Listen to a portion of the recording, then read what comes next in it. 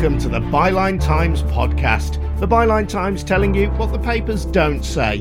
My name's Adrian Goldberg, and I'm delighted to say that the Byline Times podcast is now going weekly. Thanks very much indeed for your support.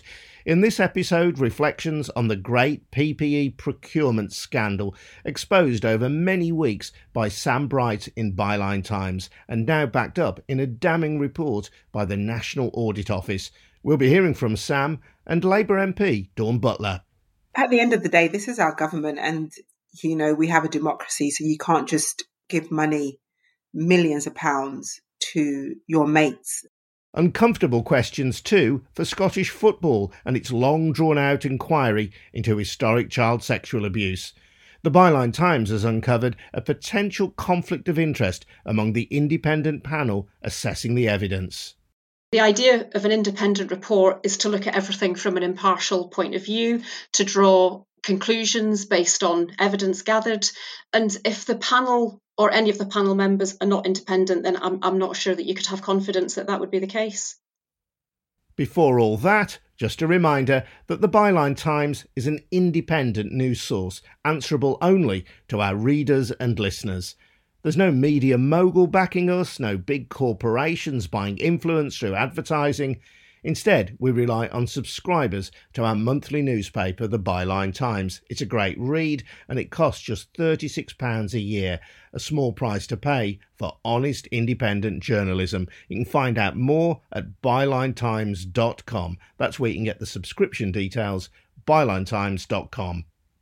Let's start then with the scandal around the way in which taxpayers' cash has been used to purchase PPE, personal protective equipment, for various government bodies since the onset of the coronavirus pandemic. Claims of cronyism and a lack of transparency in how this PPE has been sourced have dogged the government for months, and no news outlet has done more to highlight these concerns than Byline Times, specifically Sam Bright, who has really led the way on this, highlighting how Conservative Party donors and companies with no real history of PPE provision have managed to land valuable government contracts during the pandemic. We never doubted Sam for a moment, but now there is independent corroboration of what he's been saying in the form of a report by the National Audit Office, which has said that more than £10 billion worth of contracts were awarded to companies without competition. Yes, £10 billion worth. And there was a fast lane for PPE suppliers who were referred by ministers, MPs, members of the House of Lords and government officials. Let's hear now Sam Bright and Dawn Butler, the Labour MP for Brent Central, who has been asking questions about this in the House of Commons. Did Sam feel vindicated by the NAO report? I do. It's a quite disarming report, actually, because bodies like this can talk in quite technical and straightforward language. And even despite this, the things that the NAO lay out are pretty shocking. So as we've heard, £10 billion worth of procurement deals awarded without competition. In fact, one of the things that was most surprising and damning, I thought, was that £1.5 billion worth of deals was awarded before the government even got its due diligence sorted out, which meant that millions of pounds worth of contracts were awarded to companies that were later, when the government set up its due diligence process, flagged on the system as red, as in they shouldn't really be given contracts. I mean, that is just an appalling situation, especially considering the Department of Health last year alone spent £1.1 billion on procurement deals. The sums of money are vast, and it's good that we've had official confirmation about the things that we've been banging on about for months. And there are charges of cronyism hanging around the Johnson government. They're often batted back by government supporters. But when you look at this fast track system for people who were known to ministers and members of the House of Lords as well, and government officials, it does suggest that certainly at the start of the coronavirus crisis, if you knew somebody in government, you had a greater chance of getting a PPE contract.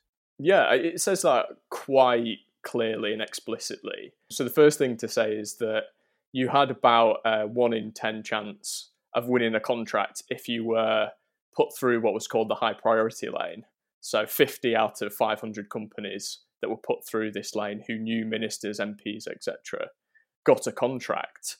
But if you went through the normal lane, only 100 out of 15,000 companies were awarded contracts in that lane. So despite the fact that procurement is supposed to be a level playing field between all the suppliers, you can see through this report that it really wasn't.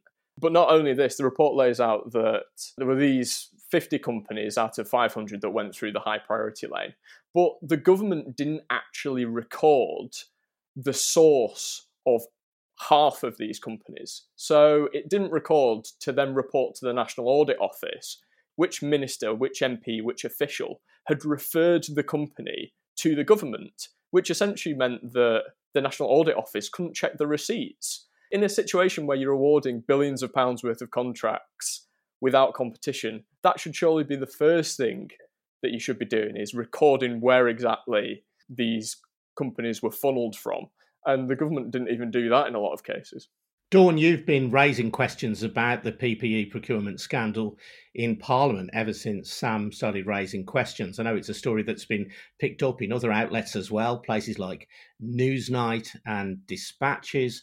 What kind of questions have you been asking in Parliament, and what kind of response have you got? Yeah, so can I say, like, Byline Times and Sam's been doing an amazing job. And I sit on the Science and Technology Committee, and things were coming out, and I'm thinking, why is it that this isn't being picked up? Because it's just outrageous what is happening in front of our own very eyes. And so I'm really pleased that the National Audit Office has done the report and found what they have, because it's without doubt that there has been cronyism that has taken place. But, not just that. I mean, Sam talked about the priority lane and how it was that, you had a 1 in 10 chance of getting a contract. Well, I mean, I was stunned, and I've been stunned at each phase of this, and this has been going on for months. But I was stunned that they said that PestFix was awarded a high priority in error. So one of the companies that received £1 million contracts was put in a high priority lane by error. How is that possible? It's just stunning.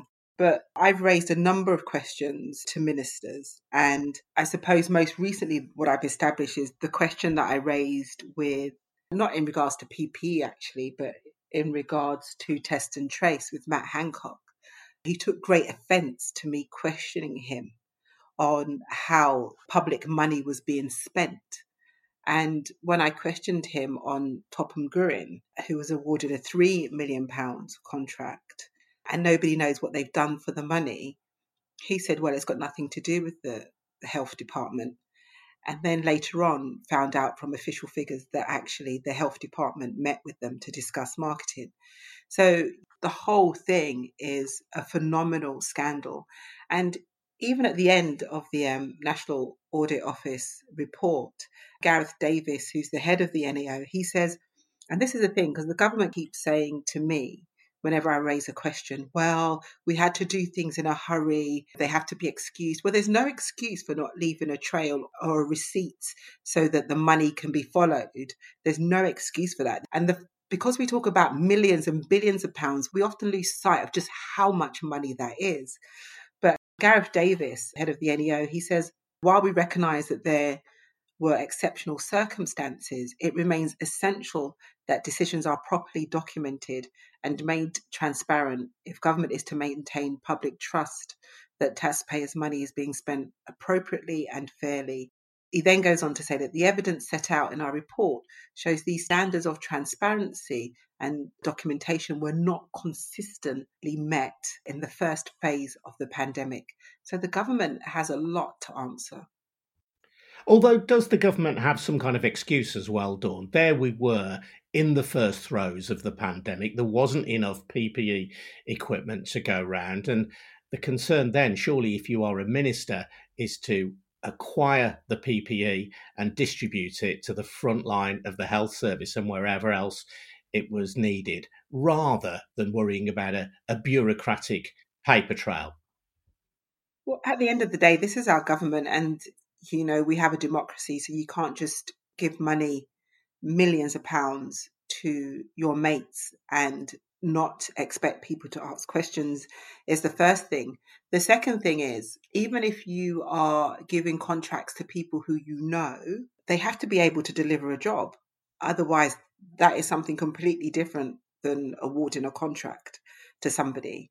That is the corruption that we talk about in other countries. So there isn't really an excuse not having due diligence and not ensuring that the organizations and the companies that were awarded contracts could deliver.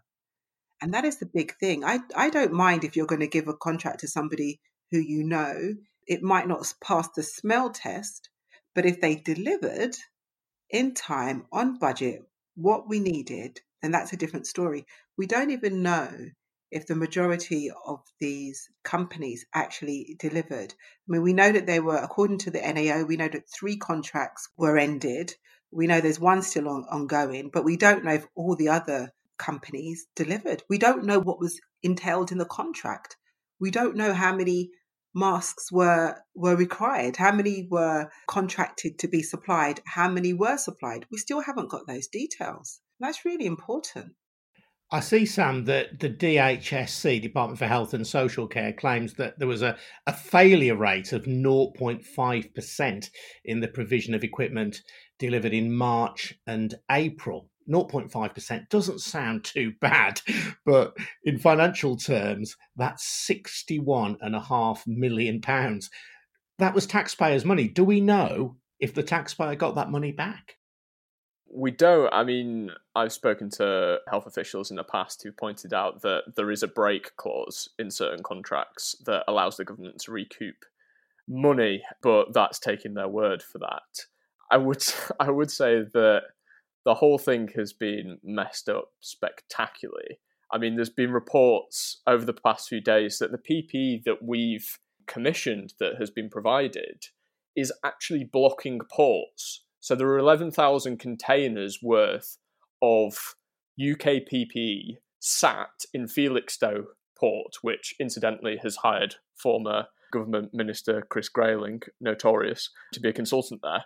There are 11,000 containers worth of PPE, which is preventing vital supplies from coming into that port because it's blocking all other routes of entry. So even when the government's commissioned all this PPE, it hasn't known what to do with it at the end point. It hasn't got enough warehousing for it. It just seems to be one failure after another. I think what's interesting as well is that, referring to what Dawn says about a notorious contract that went wrong, which is often cited, it's been cited by Keir Starmer last week at PMQs, is Ianda Capital, which is a company that was commissioned for £250 million to supply face masks. £150 million worth of those face masks aren't usable in the NHS, although Ianda claimed that they supplied what the government asked for, so we don't know who exactly messed up in that case. The interesting thing, though, that is drawn out from the NAO report is that this deal was brokered by a person called Andrew Mills, who was simultaneously an advisor to the company and a member of the government's Board of Trade. However, when the government did its due diligence about this company, it didn't find any conflicts of interest in that case, despite the fact that an advisor was both sat working for the company and the government simultaneously. I mean, if that happened in the case of Ianda, did the government do its due diligence at all in a whole number of contracts that we've seen that have gone out to Conservative Party donors, etc.? Interesting question. The truth is, we just don't know. Dawn, in your case, you're raising these questions, and we hear that in some cases they're raised by Keir Starmer, your party leader at PMQs, and so on. Is there any more that you can do? Is it just about raising public awareness by asking difficult questions of ministers in the Commons? Yeah, so writing written questions to the ministers, like I have done with PestFix, as I said earlier, who it's the first time today that, because the NA report, that I've established that they will put in the high priority lane in error. So, £108 million was awarded to PestFix in error. I'm going to question the minister and the government on that. But besides trying to get the ministers to be honest about what they've done and what's happening, what I can do at the Science and Technology Committee is to delve deeper into it and try and get the government to learn the lessons so that in this next phase, it's not going to happen again, because we will be needing PPE for probably the next year. And the thing is that there were lots of companies who could have provided PPE but were not given the opportunity to. Some reasons the government said, some people they said were too small, but yet still they were giving contracts to companies that didn't exist 3 months earlier, or giving contracts to Deloitte, for instance, for work that was done retrospectively. All of these things, questions not only need to be raised and they need to be answered, but we need to ensure that the government doesn't do it again. Dawn Butler speaking to me from the House of Commons. Busy woman, as you can tell by her laptop pinging away, along with Sam Bright, who has led the way in the Byline Times, exposing the scandal of PPE procurement. You can read much more from Sam about this at bylinetimes.com. And just a reminder that Byline Times does not owe allegiance to any political party. We aren't backed by a media tycoon, nor do we depend on funding from any corporate source. We're here to challenge the abuse of money or power or both. And to do that, we rely on people like you taking out a subscription. Just £36 a year for our fantastic monthly newspaper. More details at bylinetimes.com. Now, my story for Byline Times, which has uncovered a potential conflict of interest among the panel set up to investigate historic child sex abuse in Scottish football. The review was commissioned in 2017 by the game's governing body, the Scottish Football Association, but it was meant to be independent of them. That's really important because, as well as scrutinising the failures of its member clubs, the SFA's own safeguarding procedures would come under scrutiny as well. Among the 4-person review panel was a former police officer, Mark Cooper, who, in February 2018, met Michelle Gray from Glasgow, whose brother Andrew had been abused by a coach called Jim Torbett whilst playing at Celtic Boys Club. Andrew had recently died after a tragic accident in Australia, and both Michelle and her mother Helen attended the meeting with Mr. Cooper, along with another member of the independent panel. What Michelle and her mum didn't know was that around the same time, Mark Cooper was preparing to take on a part-time role as a child welfare and protection trainer for the SFA. That meant he'd be working for the organisation he was supposed to be scrutinising. I asked Michelle to take me through the story. You'll hear her say, by the way, that Mark Cooper was an employee of the SFA.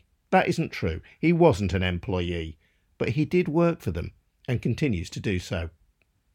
Yeah, Adrian, I met with Mark Cooper and his colleague probably about 3 months after Andrew died in early 2018, because they obviously wanted to hear firsthand from my mum the experience from when Andrew obviously joined Celtic Boys Club, when he'd met up with Jim Torbett and the abuse started taking place.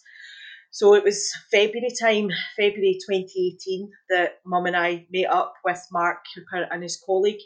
Now, at that point, we were assured that those two people were completely independent to the SFA and were employed for the SFA inquiry into the historical child sexual abuse that had been taking place. Mum and I, honestly, we opened our heart up, and it was a very emotional meeting. I can remember it vividly because it was the first time that my mum had actually spoken to anyone official in relation to what had happened and what Andrew had disclosed about. And we were confident at that meeting that the information that we were disclosing and sharing with was purely going to be held and considered by the independent inquiry team. We found out early on this year that whilst that meeting took place, whilst we were with and spoke of what had happened to Mark Cooper, that at that time he was also employed by the SFA. And I honestly can't tell you the hurt and devastation that it caused us, because all along we were led to believe that there was no conflict of interest, that this was completely separate and completely independent. Why is it so important to you that the review is independent of the Scottish Football Association? It's pure and simple, Adrian. It's got to be independent. It's got to be a separate body that has investigated and looked into this abuse that's took place over nearly 50 years.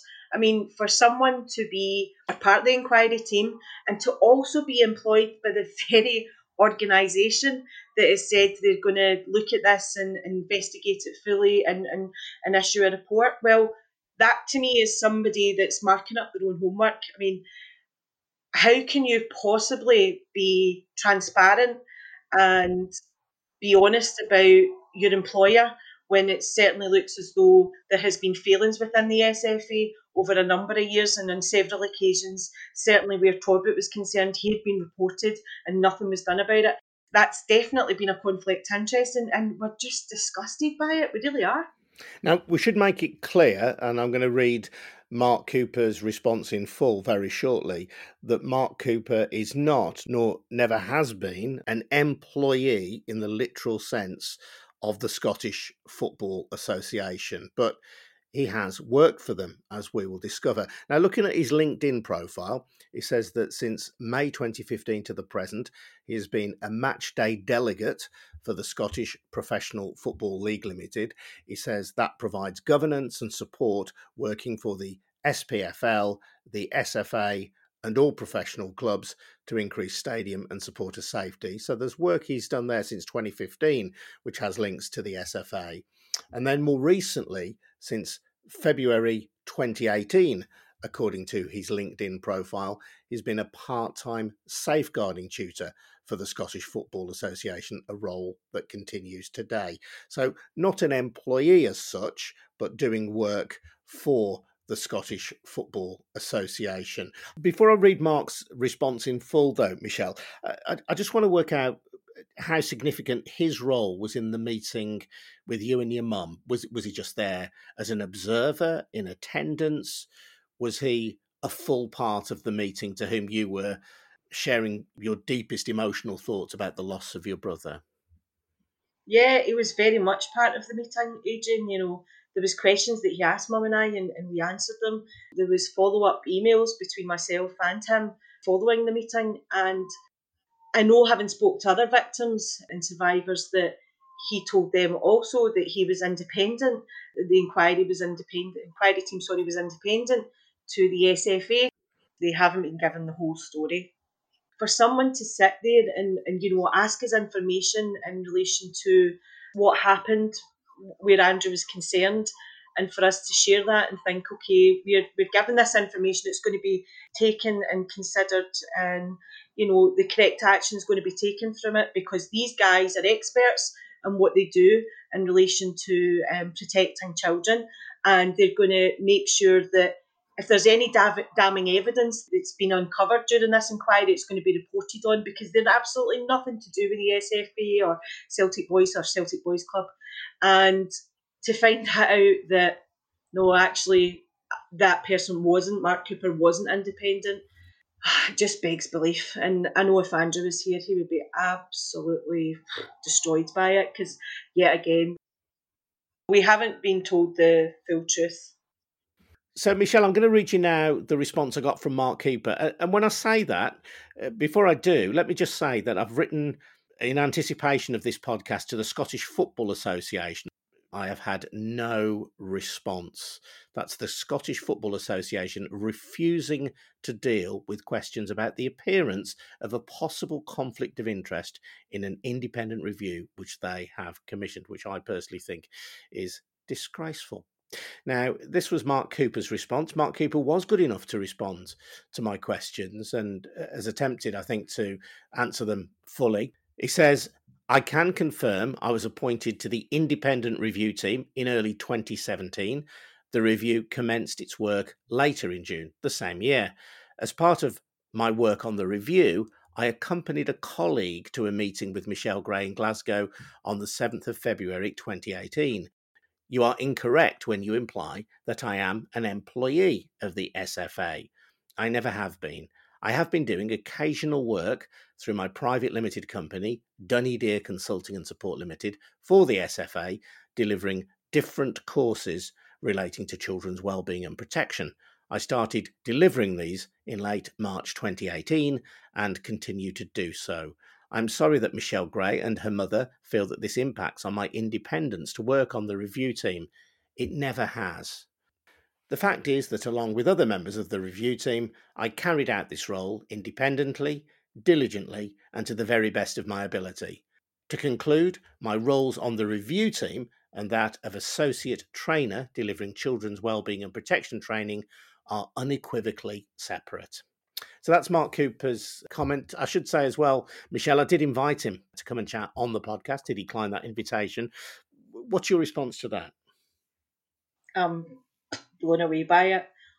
You know, how can you sit in front of two bereaved women and tell them that you are completely independent and separate to the SFA and lead them to think that there is no connection and you have no connection whatsoever with anyone involved within the SFA, and at the same time be working with them in a different capacity? It begs belief, it really does, Adrian. Michelle Gray. Now, it's worth noting here that Mark Cooper was appointed to the independent review panel by its chair, Martin Henry, not by the Scottish Football Association, but investigating the SFA was part of the panel's remit. None of this, of course, proves that Mark Cooper has done anything inappropriate either, but from the perspective of survivors and their families, it's a bad look, suggesting perhaps an inappropriate closeness between the body responsible for running football in Scotland and those supposed to be holding them to account. Emma Bryson is one of the founders of the campaigning organisation Speak Out Survivors. What's her reaction to Michelle Gray's story? Oh, I completely understand how she feels, and I think she put her faith in the system, with regards to the review. She believed it was supposed to be impartial and independent, and then for there to be any suggestion after the fact that it wasn't, I think I'm sure it is really upsetting, but also a betrayal of trust, I think. Why is it important that the independent inquiry is not only independent, but is seen to be independent? Because if you can't believe that it's independent, then I don't think you can take its findings at face value. The idea of an independent report is to look at everything from an impartial point of view, to draw conclusions based on evidence gathered. And if the panel or any of the panel members are not independent, then I'm not sure that you could have confidence that that would be the case. Of course, Mark Cooper is at pains to stress that he believes he's acted diligently and fairly and independently, but I suppose there will always be a question mark in the minds of people like Michelle if he's done any kind of work and continues to have work with the SFA at the same time as being a member of that independent panel. Yeah, I think, the question over whether he was working in a freelance capacity or as an employee of the SFA, ultimately I think that represents a kind of blurring of lines. And, at best, it suggests a lack of transparency. And I think that transparency is key here. The whole issue around the abuse of children, it's very much based upon a culture of silence. Survivors find it really difficult to talk about this. It's very easy to silence them. And I think it's very difficult to take on board Michelle's concerns. And I think that the concerns of any survivors and any survivor families, the panel for this independent review kind of have to be above suspicion, if you like, in order to be taken, to be taken seriously, to have faith in the outcome. At the time of speaking, Emma, the SFA are refusing to deal with my questions about this, which I believe are driven only by legitimate public interest journalism. They simply won't respond. I think it shows a failure to understand that actually the survivors should be of prime consideration here. The rights and interests of the survivors who have stood up, who've spoken about their experiences, who've done their best to see some kind of justice brought, they should be the first priority of everybody involved. But we know, don't we, how difficult it is for victims, for survivors to speak out. There are questions of public shame in their minds, at least. There are questions of the institutional power that is held by the abuser. If you speak out, for example, you might lose your position at a junior football club. You might never play for them again, and so on. And you may feel a deep sense of guilt for what happened, even if that guilt is horribly misplaced. So if people like Michelle and Helen come forward and share their experiences, it's obviously crucially important that the people with whom they share those experiences can be trusted in their eyes, and that nothing is done to undermine that sense of trust. Absolutely. I think that any survivor who comes forward, whether that's reporting to the police or disclosing to family members, and also regardless of the situation in which the abuse occurred, whether it was institutional, organisational, in a family setting, the very first thing that every survivor has to overcome is that culture of silence. They've been conditioned to keep secrets, and the sense of shame that goes with that, because when you're talking about child abuse, you're talking about children who are groomed by adults. There is no comfortable way to have conversations about child abuse. And for anyone who does so, you have to put your faith and your trust in the person that you're talking to. So whether that's a police officer, whether that's a member of an independent panel, transparency and trust are absolutely critical to this. Emma Bryson. Now, where in all this, you might be asking, is the Scottish Government? Well, they didn't want the job of investigating historic child sex abuse in football and asked the SFA to do it. Janine Rennie from the support group Wellbeing Scotland thinks that was a mistake. I've always said from the beginning, in terms of the inquiry into any child abuse across Scotland, I felt it should be at government level and fully independent. And the best way to do that was to be at government level in terms of an independent review into abuse. There needed to be a review actually of all sport. We've seen loads of different things coming out from all areas, but for that review to feel okay for the survivors and the survivors' families, I think the independence is absolutely vital to ensure that they feel confidence in the process. A lot of them would have felt as time went on that they would have felt maybe things were being covered up or things weren't being transparent. So the independence is absolutely key. Because in the case of the Scottish Football Association, they have themselves been accused of failures of safeguarding. Michelle said that complaints about her brother's abuser, Jim Torbett, were made to the SFA. And presumably that's why, having been handed the responsibility to investigate historic child abuse in football by the Scottish Government, the SFA then said, actually, we're going to put this to an independent commission rather than investigate it ourselves, because we're one of the bodies that needs to be investigated. I think it's always important with any investigation that it be an external person to carry it out, because it's absolutely vital that there can be absolutely no input into that investigation by anybody that could be involved. So it's vital in these circumstances that it's completely independent and it's completely transparent and everybody feels safe in that process. So for a survivor of abuse or a family of a survivor of abuse, as Michelle expressed there, whether it be true or not true or right or wrong, if there's any kind of feeling within that survivor or survivor's family that that's not a safe environment, that's extremely re-traumatising for them. And you can see with Michelle moving forward that she's really, really struggling with the thought that she might have spoken to somebody who could have been compromised. I'm not commenting on whether he was or he wasn't. I'm just saying, this in a situation like that, it's really, really important to be transparent. No, and obviously we can't look into Mark Cooper's heart or his mind, but in this kind of situation, appearance is very important, isn't it, to the survivors and their families. They need the reassurance that everything looks open. And from Michelle's evidence, she clearly doesn't feel that's the case. Yeah, I think for survivors and survivors' families, they perceive that there was cover-ups over a number of years. And, there was evidence to support that by the fact that some of the people who were involved in abuse in football went on to work within football. So they quite rightly felt that there was concerns there that things hadn't been transparent in the past. So therefore it made it doubly important that we were fully transparent in investigating now to ensure that the lessons were learned and that we move forward without the same issues.